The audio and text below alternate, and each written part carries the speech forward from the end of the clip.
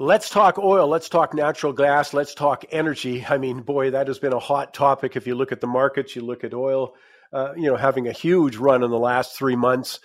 Natural gas is still the topic of conversation, really globally, actually, when you think of things. So we're very pleased to welcome back to the show Josef Schachter, Schachter Energy Report. But it's more than that. I mean, we've known Josef on this show for 20, 25 years. First, he worked in industry, though. All his research was done for companies. He still, of course, does that, but decided a few years ago, actually it's about off the top of my head, 6-7 years ago, to do the Schachter Energy Report for individual investors, where he recommends, says hold, says buy, says all of these kinds of things. And I'm looking forward to hearing his perspective on a very hot energy market at this point. Josef, thanks for finding time with us. Oh, my pleasure as always, Michael. I'm also going to mention, I'll give some details later, but Josef's got a monster conference coming up. It's one of a kind. It's for individual investors. He does lots for businesses and for people in that business, but this is for individual investors, and I'll tell you more about that in a few minutes. But first, Josef, let's give the big overhead view. Are you bullish or bearish? I'm talking long term now. Are we still in a super sort of oil cycle, do you think? Yeah, I think we've talked before that I believe we started in 2020 an energy super cycle. And there's been two before in my career. The one in 1974 to 1981 was when we saw Japan become the monster juggernaut economic power. Cars, Panasonic, Sony's, all the things we bought from them. And they became at the margin, the big buyer of crude oil. And that was when we went also where OPEC was founded in 73, 74. And the price of oil went from $2 in 74 during the recession to $36 in 1981. And of course, then inflation went rampant and Volcker and the other central banks shut her down. The second cycle was 1999 to 08. Which was when China opened up to capitalism on the business side under the communist umbrella. And they went from using less than 3 million barrels, producing 4, to consuming about 15 million barrels right now, still producing about 4. So they're importing about 11 million barrels a day. And we've seen the price of crude during that cycle go from $10 all the way up to $147 at the top in the summer of 2008. The third cycle started in 2020. Of course, because of the COVID and all the rest of it, we were down, as you know, $6 was the posted price of the next one, but negative pricing because of the short selling going on in Britain by the hedge funds there. And we've gone already to $130 after Russia invaded Ukraine. I think we're in a pause a little bit here, but I think before this cycle is over, before the end of the decade, maybe into the next decade, I think we're going to see all-time highs. And this cycle is the renewable cycle. We need more lithium, copper, nickel, all the things to create the renewable world that we want: solars, electric vehicles, tidal, all the things that we want to create, low emission energy. And that's going to require a massive investment in Chile, Argentina, all around the world to bring those to us, which means those countries are going to use a lot of conventional crude oil and natural gas, and their quality of life, they want a better quality of life for the people working there. All of that is going to mean that while the OECD demand will come down because of more use of EVs and more renewables, demand in the non-OECD will take off and rise significantly. So right now, I think we're looking at 102 million barrels a day of consumption in 2023, but that number could be probably 108 to 110 by the end of this decade, but all of the growth coming from the emerging world that will be providing us the raw materials we need to improve the environment in the industrialized world. Well, a couple of things there in what you're saying. It's interesting how, the need for all of those minerals that you mentioned, whether it's a rare earth, whether it's a lithium, copper, et cetera, all are going to require huge amounts of mining, huge mining machinery, fueled by fossil fuels, diesel or gas. And I just find it amazing that that's rarely acknowledged, even today, was never acknowledged going back just a couple of years ago, as a demand side. And I just think that's an important point that you're making, because we're not getting rid of this stuff quickly if you want to do the renewable side. I mean, as you say, it enhances the demand right there for that. Yeah, and in the meantime, the emissions that are going to be created in those other countries to create the new world that we want to go into are going to be substantial. And I think the thing that really people need to focus on is, yes, there's going to be emission growth in these countries as they develop these raw materials that we need, but the goal has to be that we get rid of the worst of the emitters, and that is coal. And if India and China would take a very forceful approach to closing down their coal industry, coal-fired utility industry, as we've done in North America, and as Europe is doing, except when they had the Yes. problem after the invasion, I think that that's going to be more helpful to meet the climate goals of 2035 than any other thing we do. Yeah, the way that we have so much of the analysis, broadly speaking, has been so focused on domestics as opposed to failure to recognize the huge demand coming out of, emerging markets, developing nations as they want to raise their standard of living. I mean, that's another monster component of the story that, again, gets ignored far too often. Yeah, and I think as people realize the number of employees that are going to be needed in the mines and in the manufacturing, and a lot of the companies want not only to be producing the lithium, they want to upgrade it Yes. to the quality that's needed. So they're going to want those higher quality, higher value manufacturing jobs to stay in country. China, be it China being forced to do it in Argentina, Chile, wherever. That's going to be part of it, so that the industrialization and the higher quality of life and higher value system in their economy is going to be something they're going to be pushing for, not just to be producers of the raw material and having the high quality and high paying jobs going elsewhere.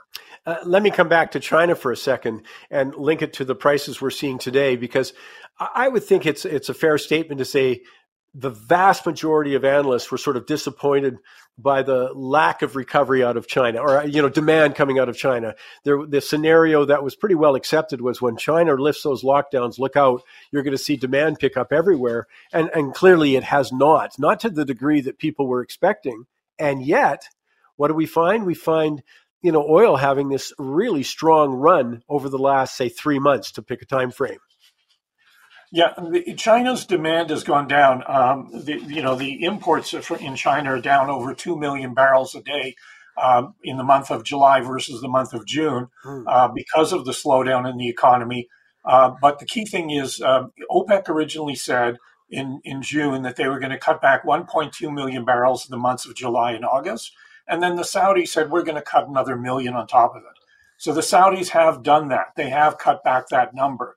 But the other, countries like Iran and Iraq and others have increased their production. And so Saudi said, okay, we got to keep cutting back longer. One, we're going to keep it till the end of September. And then the announcement a week ago, which really popped oil by $10, on the upside, was that they were going to extend the cuts until the end of the year. And so that is where you're now seeing where IEA, the International Energy Agency, says we may have a shortage on some days of 3 million barrels a day during Q4, during the winter of 2023-24. There's others like the EIA, the U.S. Energy Information Administration. They're saying that we will be balanced. And then there's others that are saying because of the big drop in China, problems in Britain and Germany, we may have a surplus building in the fourth quarter. So right now, the dynamic is focused on the bullish side, i.e. there may be 3 million shortage, listening to the IEA and OPEC. But the reality is people need to realize that the U.S. is self-sufficient in energy. They're not a real importer. Just taking the data from Wednesday of this week, domestic production in the States went up 100,000 to 12.9 million. And the U.S. production of natural gas, liquids, and renewables, which are a bigger part of going on there, was a total of 8.9. So we're looking in the U.S. of numbers where the U.S. is producing right now about 21 million barrels and 21.8 million barrels, and the consumption is 21. So the U.S. is self-sufficient. And we going back to the data of 2011, which is the farthest I could go back when I went back to the EIA data. U.S. crude production was 5.6 million barrels, and renewables were 4.25 for 9.89, but they were consuming 19.4. So they were net importing 9.5 million barrels a day. And the SPR at that time, the Strategic Petroleum Reserve, had 700 million, 73 days of imports. The U.S. right now has 126 days of net imports because they're only importing a very small amount.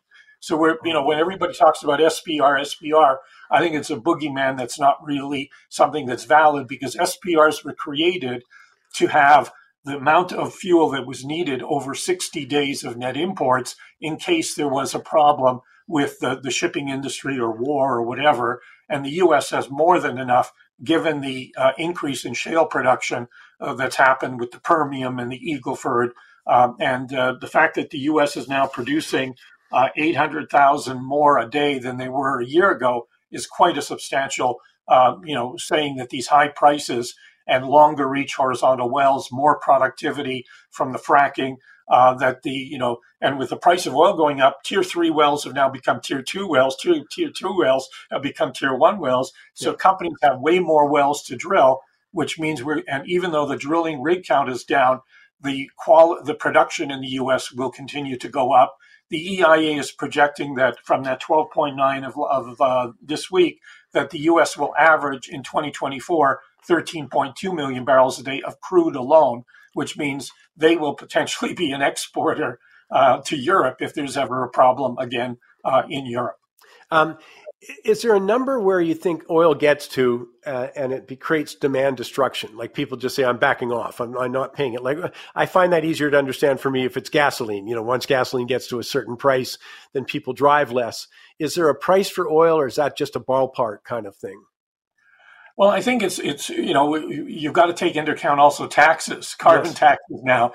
So in Alberta, we're paying $1.41 a liter. I think if we were $1.70, $1.80, that would probably tell people maybe I shouldn't drive so much, or maybe I'll go to the closest store rather than run to 2 or 3.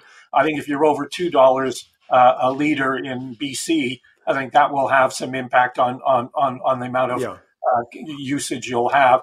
And I think Ontario is probably pushing $2 right now. Well, I'm just laughing. I figure you just put that in there to give a dig to everyone in BC who says, what, under $2? Are you kidding me? I think, the last time you're right. Last time I saw, talking to friends, filling up, it's just under 2, but we were above 2 out in British Columbia just a while ago. So yeah, thinking of the Alberta price at 140, 145 seems pretty sweet. But let me come also, do you think the bullish case has now been absorbed in the price? And I'm only talking short term. I'm not disputing the long-term super cycle. I'm just saying on a shorter term, are all the bullish factors dominating, but have they all been accounted for at this point? That's when you move 30% in about 3 months, they're already anticipating those bullish numbers. Yeah, and there's one thing that I've shown at the World Outlook Financial Conference, and I put in our research, is something called the S&P Energy Bullish Percentage Index. And when we had the bottom in March, when we went bullish, and I was on your show, and I said we were a table-pounding buying opportunity in the sector. We had 7 names on March 13th, 7 on March 15th. The price of crude was $65. Now we're at 90. I think we're getting a little overheated. The bullish percentage index in March went down to below 10%. It went to like 8%. We're now 96% bullish. And I'm getting phone calls from people asking me, what should I buy now, who wouldn't listen in March. So to me, this is like a short-term warning signal that we need a pause here. And we're suggesting to people, look, some stocks we recommended in March are up 50% from where they were in March. Maybe it's a little prudent to take some short-term profits, build up some cash reserves, and wait for the next low-risk buying opportunity. Historically, you get 2 to 3 buying opportunities a year. So we got 2 in March. I think we may see some tax loss selling in the general market that will pull energy down because it's a high beta sector. Maybe we get one more buying opportunity. But anytime we have a low-risk buying opportunity where the bullish percentage is under 10%, I'm in there saying buy, and we're coming up with ideas. If you're a conservative investor and you need yield and you want some capital gain, there's lots of ideas out there now. Even today, if you look at the pipelines and infrastructure stocks, Enbridge and TC Energy and Pembina, they've been hit hard here. Enbridge the worst because of that financing that they just did for that major buy that they did for utilities in the States. You're looking at yields that are fabulous on these companies. Just pull out the yields here for a second. TC Energy, 7.7%, Enbridge, 7.8%. Well, if you buy in at the right price and you get 5-10% capital gain potential for conservative investors, that's a home run. Yeah, absolutely. To do with that, but you don't trade your core position. I'm just talking about investment approach. You keep your core position, and as you say, now you've had some big gains, especially in such a short time frame, relatively speaking. So you're not selling your core, but you might be creating some cash to take advantage later on. Yeah, like taking 10 to 15% off, because stocks are up 50-60% on the ones that I did, and the one that I did. And so my view was take some profits and build up some cash reserves, all the dividend income that's coming in, put that in the cash reserves, and be waiting for the next low risk opportunity, and add to the names. So we were down to maybe 4 or 5 names before March. We're sitting with owning 9 names right now, personally, on the energy space, and then other areas and other markets we have. My view is the maximum capacity for me is 12, and then build up the positions with greater amounts of capital. That's more than most investors would have. Most people may only have 2 to 4 names in energy between pipeline infrastructure, oil, service, etc., and clean tech. So to me, I'm a more of a barbell approach because I know the sector and I spend a lot of time on it. And what we do is when we put out a buy recommendation, we have to wait 5 days before Patty and I can buy it. And when we say sell, which we haven't said sell, but we said take some profits, the same thing, 5 days before we can trigger booking some gains. But to me, that's my comfort zone. And I think the sector has a long way to go. For example, let's use TC Energy. It closed at 48.57 on my last run. It pays a 3.72 dividend quarterly, 7.7%. And we have a target, 1-year target of 60, but a $90 target for the bull market peak. So, if you buy it at the right price, that's, $60 if it happens in the next 12 months is a pretty good return. And so that's the kind of thing that we're saying for conservative investors, more entrepreneurial names. If you take something like a Birchcliff, which has been a presenter at your conference the last number of years, the stock was $8.42. It pays an 80-cent dividend, so you're getting a 9.5% yield, 20 cents a quarter. It's a fabulous yield.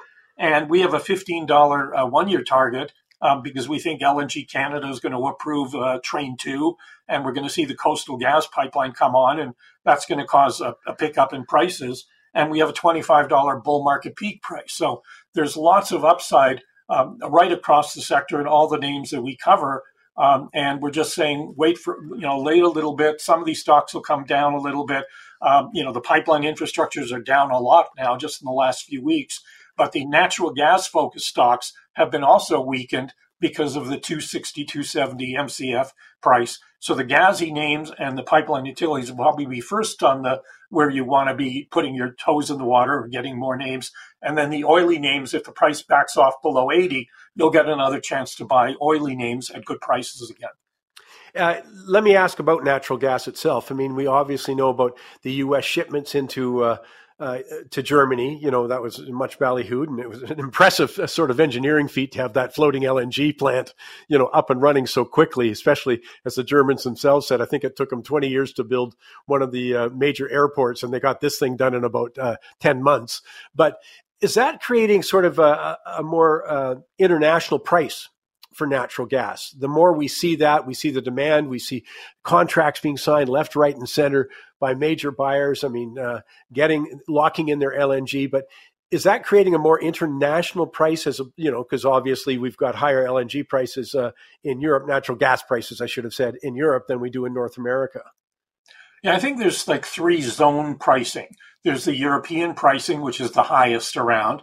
Vermilion just put out a press release showing that the price, today is like $22 US an MCF, but they were selling hedging into 2024 at over $30 an MCF because people thought there'd be a big drawdown this winter. And so the storage build would take more and cost more. European prices would be the highest. Then just below that would be Asian prices. So prices going into markets in China and South Korea and Japan, they would probably be in the mid to high teens. And then you come back to North America, and then we have a locked-in system here And so prices here are the cheapest Yeah. relative to other places around the world.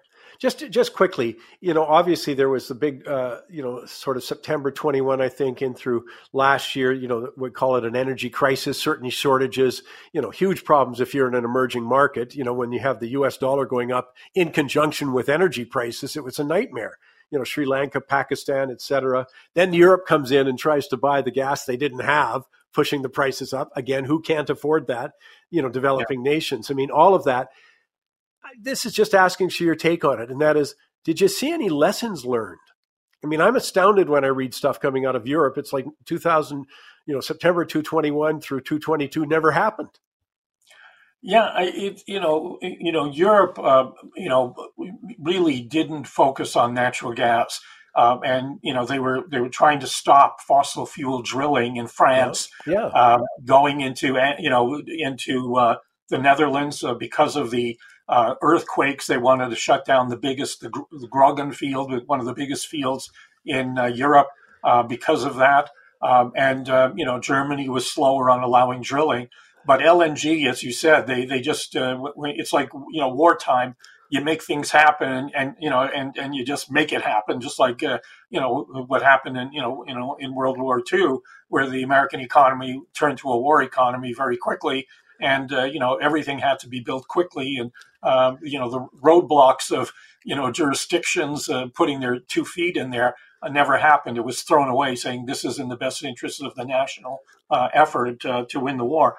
So I think that these countries in South America and in Africa are going to have to look to drill up and find energy resources of their own, and that's why part of the company list that we cover are international names, companies that are working in Colombia, Brazil, Trinidad. Yep. In Asia, we have a company we cover that's offshore Thailand, and what we want to do is find more companies that are drilling internationally. Vermilion, of course, is drilling in Europe in a number of places, so that if they find the reserves, then they can be more self-sufficient and not need to import. But again, the rule of law has to be there. There's a lot of countries where despots are running in Africa, where, of course, you don't want to put money in if you don't think you're going to get your returns out. Again, the rule of law is going to be an issue that we hope will be resolved in some of these jurisdictions that are going to be significant importers of energy in the years ahead. Well, let me finish with this. You've got a major conference coming up in Calgary in October. And I mean, this is a chance for people to go face to face with the companies themselves. That's what's so unique about this. You don't have to read it. You can bring your questions right there directly. And I know, with Money Talks, we've got both Grant Longhurst and we've got Victor going over to help host the event. But tell me just a little bit more about it, especially the focus. What will people walk away from your major conference? Well, what we've done this year is we've expanded taken way more space, and we've got the Bella Hall, which we're going to start the plenary, and where I'll be doing my introduction speech. But introducing the conference opening will be our premier. Daniel Smith is coming to open the conference, so that's a new thing for us. Last year, we had 34 companies between clean tech and the conventional. This year, we're going to have 45, so a big increase in the attendance there. But just giving you a couple examples, in the natural gas side, Tourmaline, Birchcliff, New Vista are coming. In the liquid side, Crescent Point, Strathcona, InPlay, and Surge. On the service side, STEP, Trican, and CES are coming, and Essential. On the international E&P, we've got Avopetro, Canacol, Gran Tierra, Touchstone, Valura. And then the clean tech, we've got helium, copper, lithium, uranium companies. One of them, you may know the CEO, Drew Zimmerman, is the CEO of Stallion Discoveries, and he'll be there presenting the uranium upside that he has from his Saskatchewan assets. So and then the royalty, we have Source Rock Royalty and Topaz coming. So we really have a wide variety, and the benefit is the sessions are 35 minutes.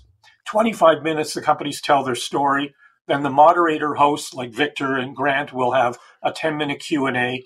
But then we have booth rooms. So we have massive amounts of time broken up where people can go to the booths and spend time with the managements, asking them additional questions, learning more about the stories, similar to what like you have at the World Outlook, where you have the booths there and companies and you spend time with attendees, and attendees can ask a lot of the questions they want.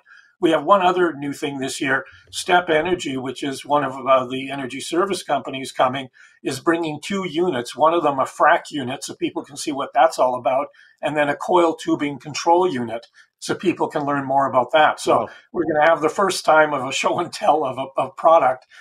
So it just shows you that every year we try to find ways to make the conference bigger and better. Last year we had 560 attendees. This year we have capacity for over 800. So we're on the marketing campaign, and I gather you aren't Twisted Patty there. Yeah, I was going to say I don't like this part. Hey, give me the dates once again though first before I tell the audience something. I hope you got your ears plugged. But what are the dates again? It is one day, Saturday, October 14th at Mount Royal University in Calgary. People can, if they're from out of town, if they have friends, they can stay there. There's lots of hotels in the area, so people can just book on their favorite travel website to get themselves a hotel. Great. The conference starts at 8 o'clock with breakfast, and we have sponsored breakfast and lunch, so people have food during the day. And it'll probably finish around 4:30 on that Saturday. So it's a full day. There's 5 presentation sessions, and we have 9 rooms, and one of them is the Money Talks room, as you mentioned, where Victor and Grant will be hosting that room on behalf of yourself and Money Talks. Well, speaking of Money Talks, now this is the part we didn't check with you, but we talked with Patty about this. If you are a Money Talks listener, take advantage of this. That this is a terrific deal. If you subscribe for just the 3-month Schachter Energy Report, $249 for the quarter. Great rate. No, better rate than that. We get you $100 off that rate plus 2 tickets. That's a huge value. I mean, we're talking, the tickets are $299 each? The early bird are $119, so $238 right now. But then after September 15th, they go up to $179. So whatever it is, taking the $149 for the first quarter and then going to the regular rate gives them the 2 tickets. So anyone who can come from anywhere in Western Canada to the event, and again, I think Grant has the list of all the companies that have signed up.